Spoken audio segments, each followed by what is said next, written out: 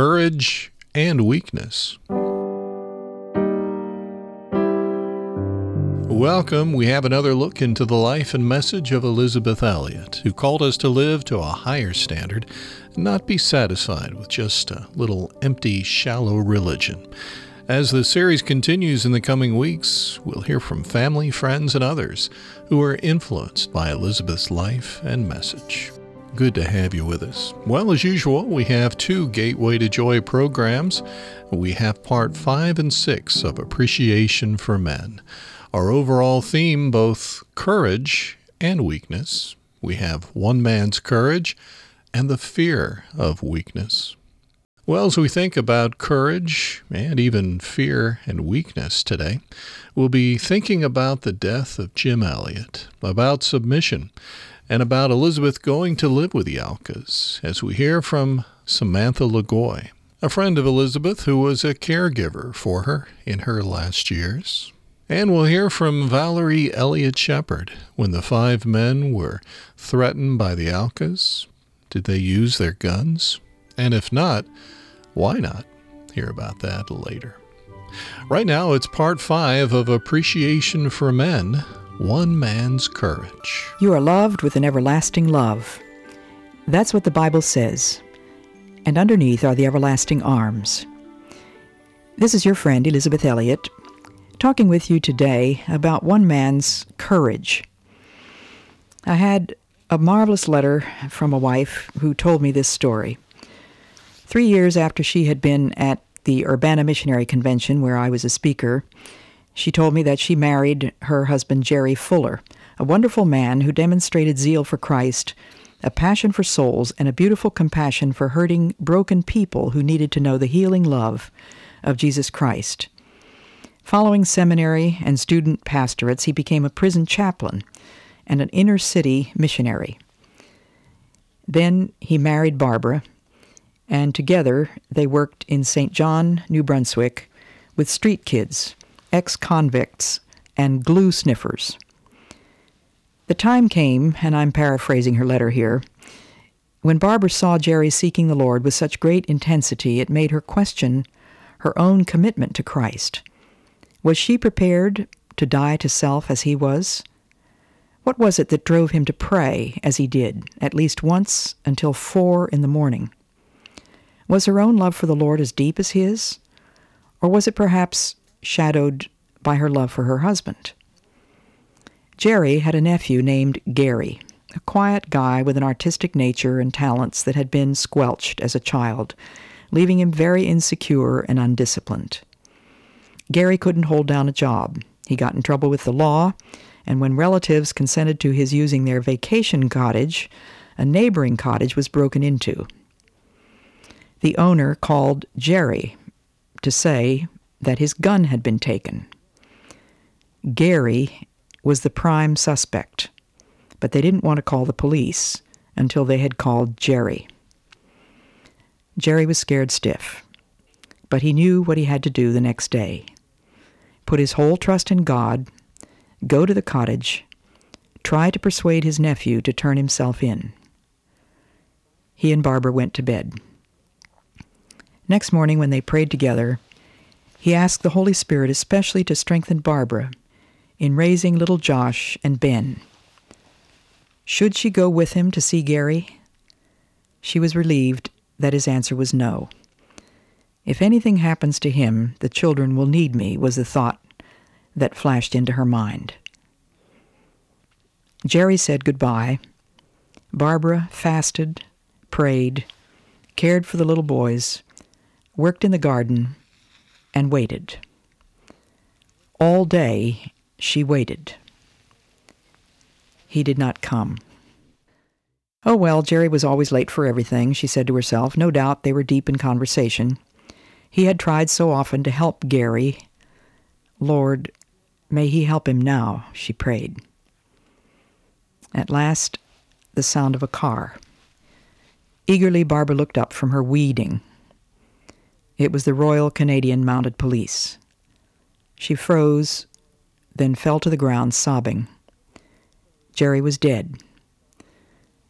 But looking up at the bewildered faces of her sons, 4 and 2 years old, she pulled herself together, took their little hands, and told them Daddy was with Jesus, and they wouldn't see him again for a long time. From that point on, she said, there was the sense of being carried through the whole dreamlike event. God surrounded me with his presence, and an overwhelming sense that it's all right.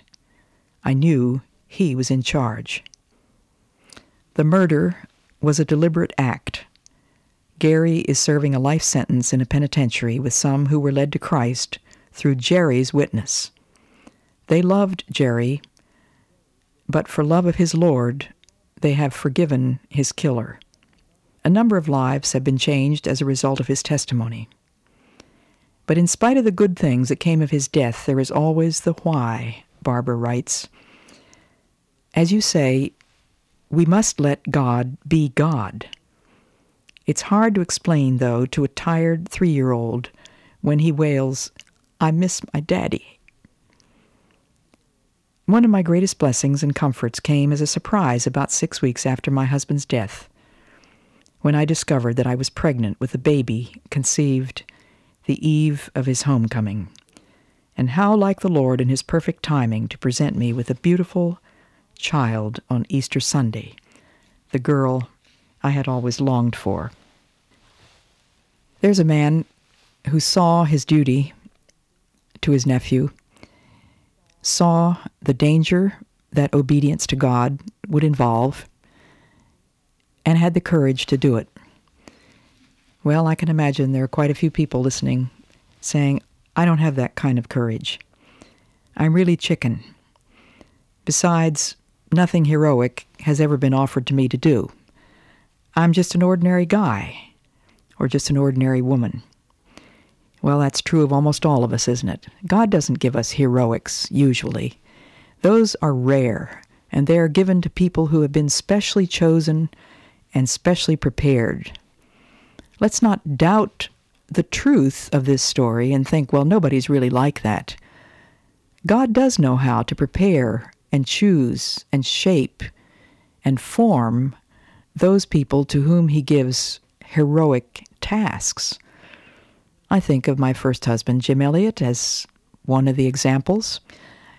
He died at the age of 28, and he died in obedience to God, along with 4 other men who also died. Theirs was a simple choice to take the gospel to people who had never heard it. They knew the dangers. They understood the risks. They talked with us, their wives, about it, and God allowed it to happen. But there are some things that we do worry about, aren't there? We don't expect to be given heroics, but what about if this should happen or that? Some things which, if the truth were known, we're afraid of. I think of the Apostle Paul, who was certainly, in my opinion, a spiritual giant, but he was looked down on, and he was considered a weak man, and some commentators believe that perhaps he was a small man, small of stature. You who tremble in your boots when you think of what God might ask you to do, let me read to you from 1 Corinthians 1:27 to 2:5. God chose the foolish things of the world to shame the wise. God chose the weak things of the world to shame the strong. He chose the lowly things of this world and the despised things and the things that are not, to nullify the things that are, so that no one may boast before him. It is because of him that you are in Christ Jesus, who has become for us wisdom from God, that is, our righteousness, holiness, and redemption. Therefore, as it is written, let him who boasts, boast in the Lord. When I came to you, brothers, I did not come with eloquence or superior wisdom as I proclaimed to you the testimony about God. I resolved to know nothing while I was with you except Jesus Christ and Him crucified. I came to you in weakness and fear and with much trembling. My message and my preaching were not with wise and persuasive words, but with a demonstration of the Spirit's power, so that your faith might not rest on men's wisdom, but on God's power. So that your faith might not rest on men's wisdom, but on God's power. God knows how to bring into your life the tests which will best shape you into the image of Christ. God knows how to support and sustain and strengthen you to bear whatever those testings may be. It just might be that God has picked you out to do something heroic. You don't have to worry about that now. You'll know it when the time comes. And when the time comes, it will seem like the most natural thing in the world. God will make it perfectly plain to you that this is what you have to do. As it was to Jerry. There was no question in his mind that he had to go to try to save his nephew Gary. And of course, in being obedient, he was shot by that same young man. But for most of us, each day brings small tests, where the Lord is simply saying to us, this is what I want you to do. Will you obey me? Will you trust me for the consequences? Sometimes we shrink from obedience, fearing what it's likely to lead to. Will I be criticized? Will others understand that I did this for God's sake and not for my own? What if this or that or the other thing? What if it affects my wife and my children negatively? Have I got the courage to allow them to suffer by my obedience? That takes a special kind of courage, doesn't it? Supernatural. And it comes from God. It will be there when you need it. Your faith is to rest not on your own wisdom, but on God's power. And if the Apostle Paul confessed his own weakness, let's never be afraid to acknowledge ours. May God help us to be courageous for Him. That was part 5 in our series, Appreciation for Men, One Man's Courage. We'll be hearing later from Valerie Elliott Shepard, Elizabeth and Jim's daughter, about conscientious objectors.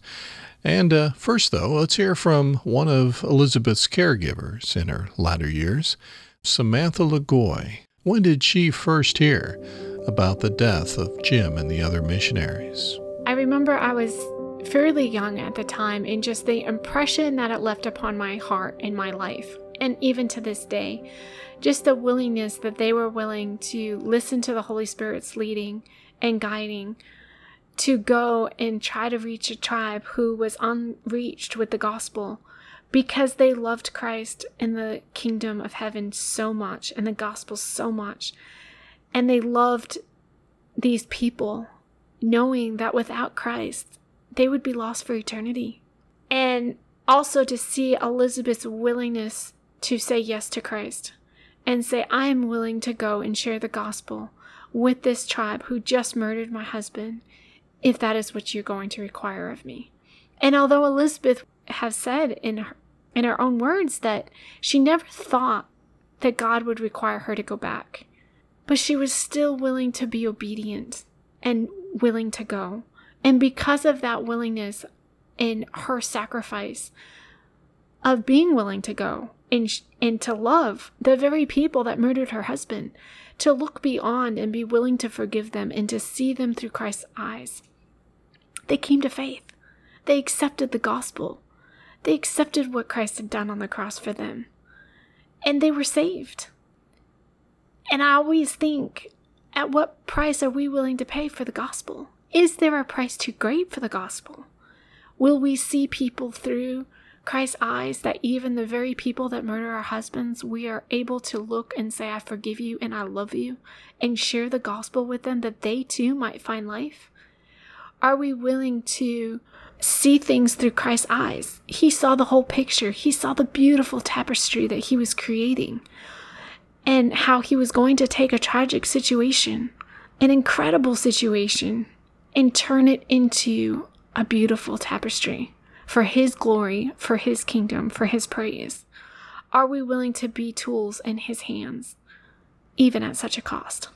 And can we honestly say it's such a cost when Christ himself laid down his life for our sakes so that we could be forgiven and live in eternity with him? At what price are we willing to be obedient? Are we willing to further the gospel? Life is too precious to hold it to oneself.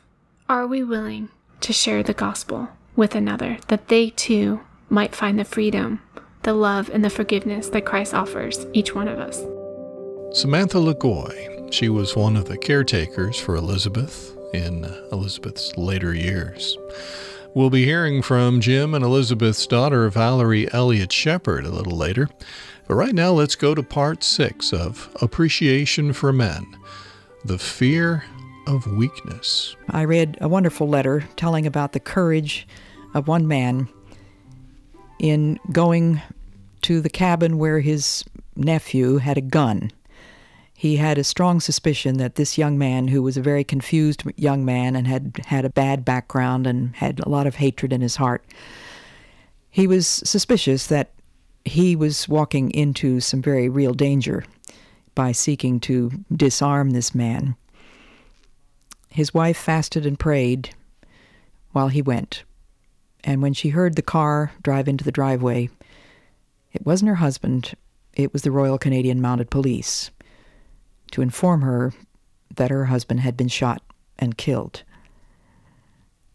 We read a passage from 1 Corinthians which speaks of our faith being in God's power. That's where it has to rest. We are weak, all of us.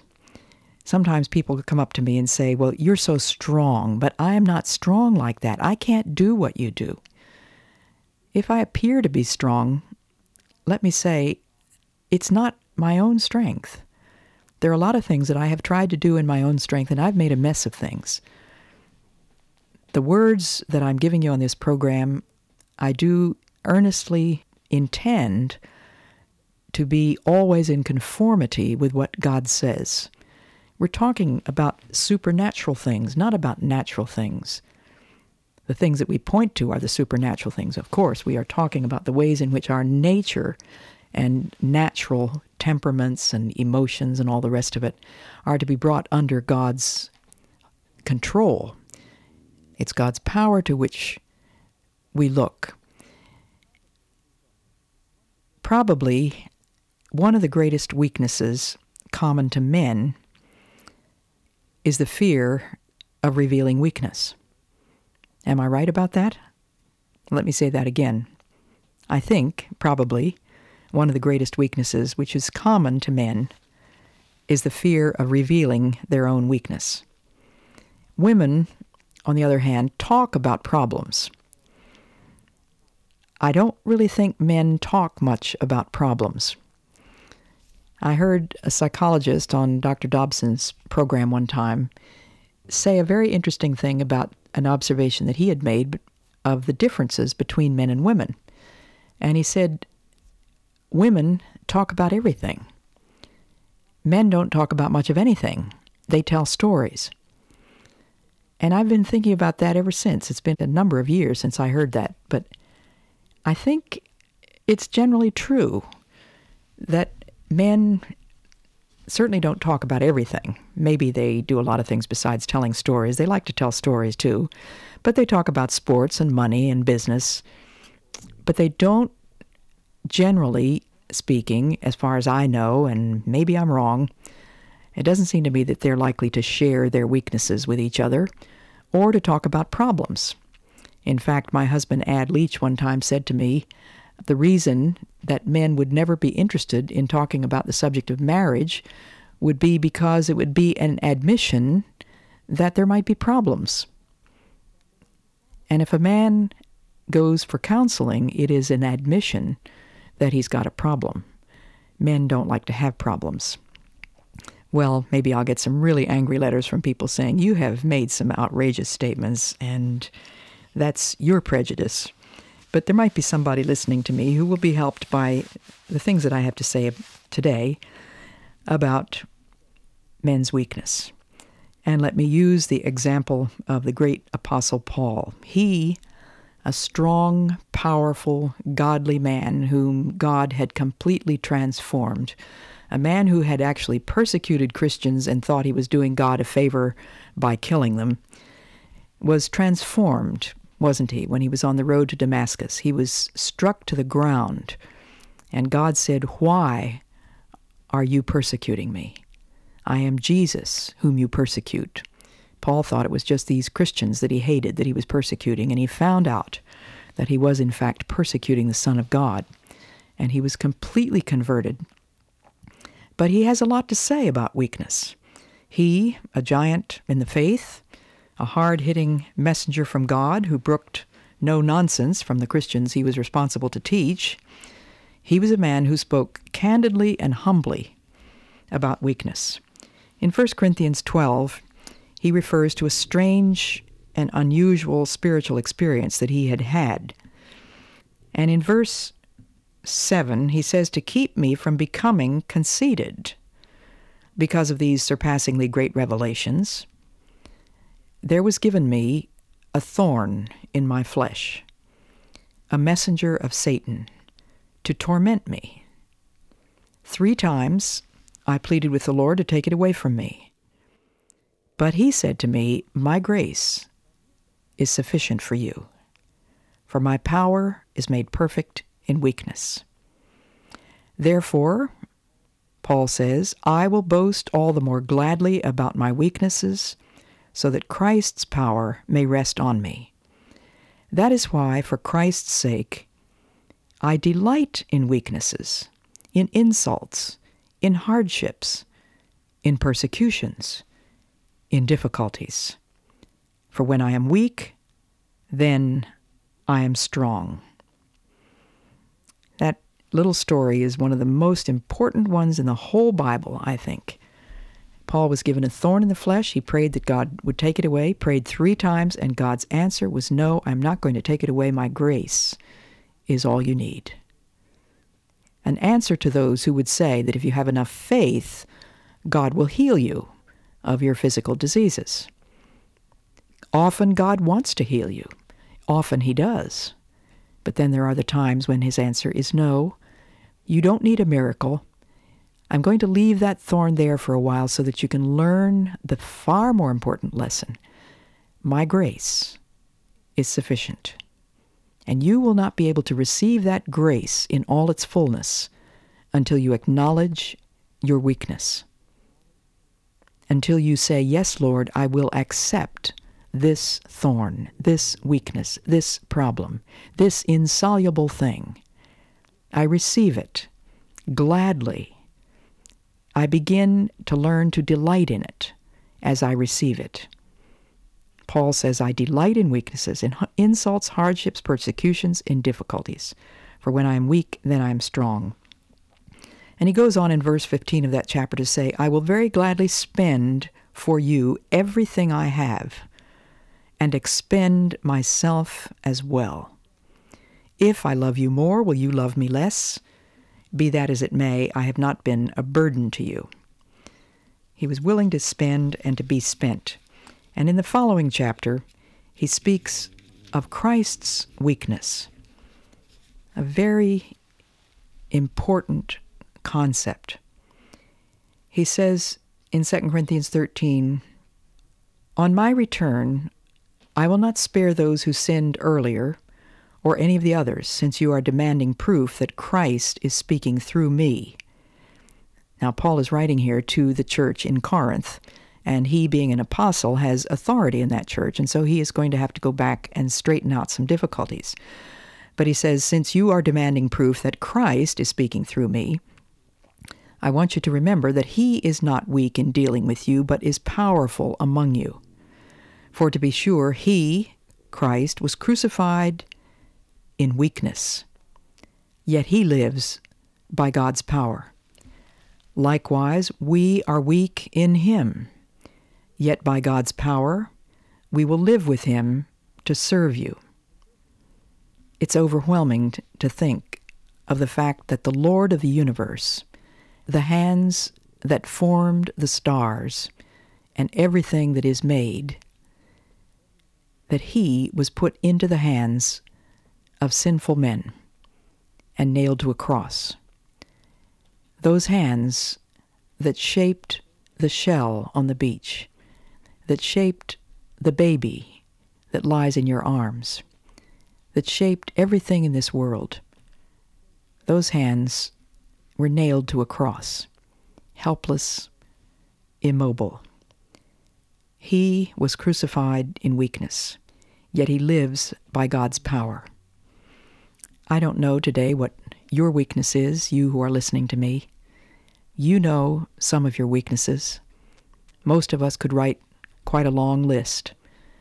And yet, as we grow older, God reveals to us weaknesses that we've always had that we never even thought of as weaknesses, and thereby gives us the opportunity to draw on his power for overcoming those weaknesses. Paul says, examine yourselves to see whether you are in the faith. Test yourselves. Do you not realize that Christ Jesus is in you? Unless, of course, you fail the test. And I trust that you will discover that we have not failed the test. Even though we may seem to have failed, for we cannot do anything against the truth, but only for the truth. We are glad whenever we are weak, but you are strong, and our prayer is for your perfection. May the grace of the Lord Jesus Christ and the love of God and the fellowship of the Holy Spirit be with you all. Do you fear weakness? Well, that's part 6 in Appreciation for Men, the Fear of Weakness. Well, before we go, let's hear from Valerie Elliott Shepard, Jim and Elizabeth's daughter, as she talks about conscientious objectors. David writes here, my father was in the military during the war. He went with Jim to Wheaton, and wondering if Jim had any connections with the military during World War II. No, he was a conscientious objector. Growing up in the Plymouth Brethren assemblies, he definitely did not believe that men should go to war. So he was able to opt out of being a soldier when they were all being drafted. And the other man that worked with him among the Quechua Indians, Pete Fleming, was also a conscientious objector. He was also Plymouth Brethren. But the other 3 guys, I think at least 2 of them, Roger Udarian and Nate Saint, had been in the Army, so they had lots of discussions about going into the Aucas with a gun or a couple of guns for self-defense. Of course, they didn't want to kill any Aucas, but they also knew that because of panthers or poisonous snakes, they might need a gun. So they did take a couple of guns in. The conscientious objector issue was not, there's not a whole lot of writing between my mother and dad about that at all. And my mother had 2 brothers that were in the military. Valerie Elliott Shepard. Well, our time together is just about over, but hey, thank you for letting us come into your home, your office, maybe along with you on that walk. Wherever we found you today, on behalf of the Elizabeth Elliott Foundation, in cooperation with the Bible Broadcasting Network, let me invite you to check out all the resources at elizabethelliott.org. More Gateway to Joy programs, devotionals, and more at elizabethelliott.org. And if you get a chance, leave a review for us. Thanks. Until next time, may God remind you daily that you're loved with an everlasting love. Underneath are the everlasting arms